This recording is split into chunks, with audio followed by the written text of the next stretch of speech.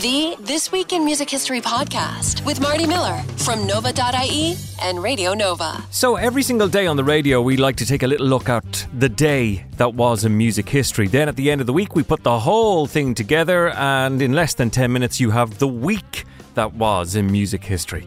It's been a very, very busy one. This week, we said goodbye to Syd Barrett in 2006. In 1974 this week, Steely Dan played their last show for almost 2 decades. Oh my God, I'd say the MC alone was enough to push them over the edge. More on that in a moment.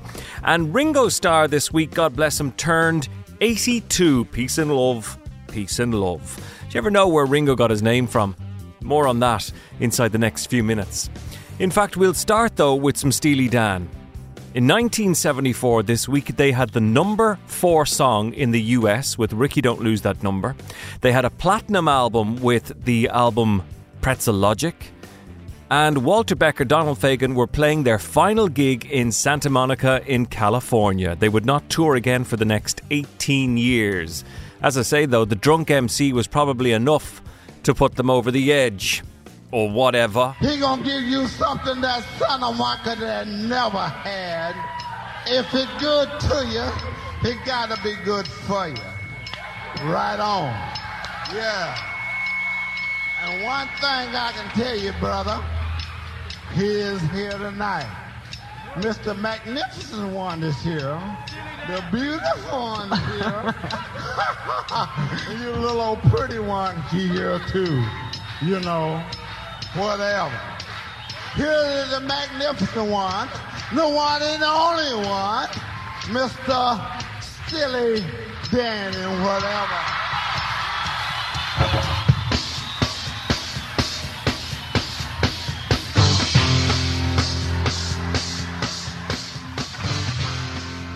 Little old Ireland was under the spotlight in 1999 when this week Posh Spice Victoria Adams married David Beckham in Castleknock. David, who's 24, and 25-year-old Victoria observed tradition by staying apart in the last hours before their wedding.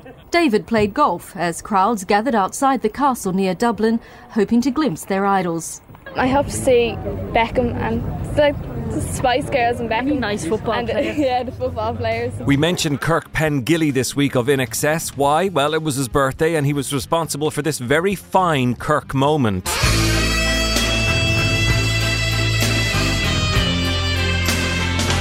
Jumping way back to 1969 when the Rolling Stones gave a free show at London's Hyde Park. An audience of 250,000 turned up, and there was a little tribute to Brian Jones, who had died just 2 days earlier. Mick Taylor made his debut with the Stones that same day. Okay, are you going to be quiet or not? Okay. I just want to say something that was written by Shelley, and I think it goes with what happened to Brian. Peace. Peace. He is not dead. He does not sleep. He has awakened from the dreams of life.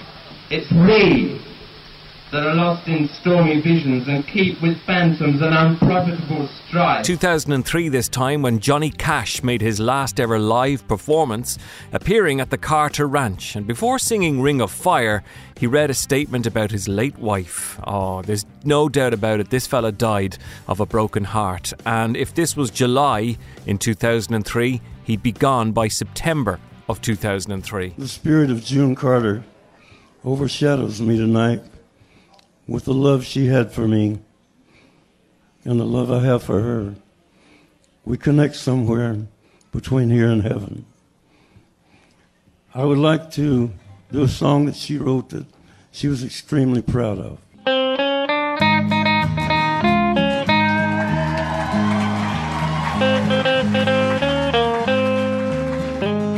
I fell into a burning ring of fire. I went down, down, down, and the flames went higher, and it burns, burns, burns.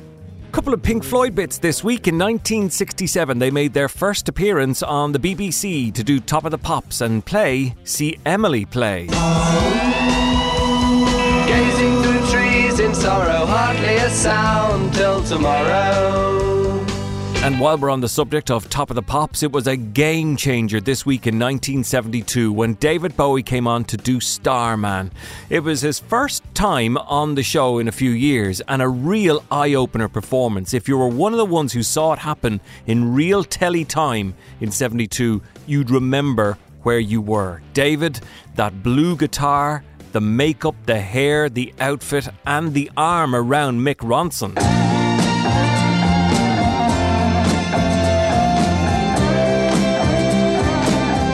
This week in 2002, George Harrison's widow Olivia put the couple's home up for sale for 20 million quid, saying that she couldn't bear to live with the memories of that attack that the very not well person Michael Abram caused when he broke into the home in 1999. It was December 1999, around 3 in the morning. While they slept, a 33-year-old schizophrenic broke into Friar Park and viciously attacked them both, stabbing George in the chest as many as 8 times. He had already been injured and he had to jump up and bring him down to stop him from attacking me. You know, he saved my life too. You saved each other's lives. Yeah, we did. And that was an interesting experience because, you know, not a lot of people get tested like that, thank God. 2006 this week, more Pink Floyd stuff. We lost Syd Barrett. Complications arising from diabetes, and he was only aged 60. Syd was a founding member and former frontman of Floyd. Syd Barrett, one of the founding members of the Pink Floyd, has died at the age of 60. Syd's disappearance from the band provoked all kinds of strange rumours, though the truth was rather sadder than the weird theories surrounding him. Robin Denzelow reports. Syd Barrett was a musical legend, although he'd been a recluse for 30 years. And on July 7th, Ringo Starr celebrated his 82nd birthday. Did you ever hear the story of how Ringo got his name? Where I come from, in Liverpool, people get nicknames. And I was wearing a lot of rings. And first of all, they started calling me Rings. And then when we went to Butlin's holiday camp, we changed our names. We all took cowboy names. And I felt Ringo Starkey wasn't quite cowboy. So I call myself Ringo Starr. And I've been Ringo ever since. And in honour of Ringo, there were peace and love shouts all over the world. Or at least he hoped so. Beautiful day in LA. Ringo, peace and love. I'm here to remind you, on my birthday, the 7th of July, 7/7, at noon, if you could just go. Peace and love. Peace and love at noon, any way you want to do it. Gas stuff from 1967 when the Monkees began a 29-date tour with the Jimi Hendrix Experience as support act. He was dropped after 6 shows. Why? Not suitable for the teeny boppers in the audience. And I told our producers, you got to check this guy out, because we were looking for an opening act. Sure enough, the opening act for the Monkees was the Jimi Hendrix Experience. A new group, Jimi Hendrix Experience, traveling with the Monkees, and they joined the Monkees concert tour. He would go on stage to open the act, and he'd be going, "Foxy lady, we want Davy, we want the monkey." It was kind of embarrassing, frankly. Trouble abound in 1984. Bob Dylan was on the ground at Slane Castle. He was joined on stage by Van Morrison. Bono, who was sent to interview Bob for Hot Press, ended up duetting. And Carlos Santana came out on stage as well, but all was not well in Slane. Rioting began around midnight, and following some arrests, the village Garda station was besieged for about 2 hours by a crowd of several hundred throwing bricks and bottles. It's believed there were only 12 Gardaí in the village at the time.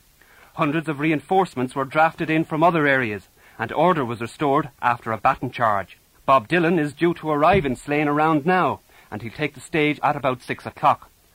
Meanwhile, Lord Henry Mount Charles, on whose land the concert is taking place, said he was appalled by last night's incidents, and he said the disturbances would radically affect his thinking about future concerts. Finally, in 2007, Right Place, Right Time. My goodness, it would have been amazing to have been at one of these shows that Prince had done.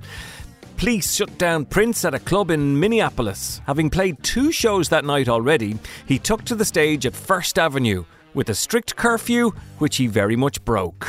I'm up in here tonight, and I'm going to stay till they kick me out.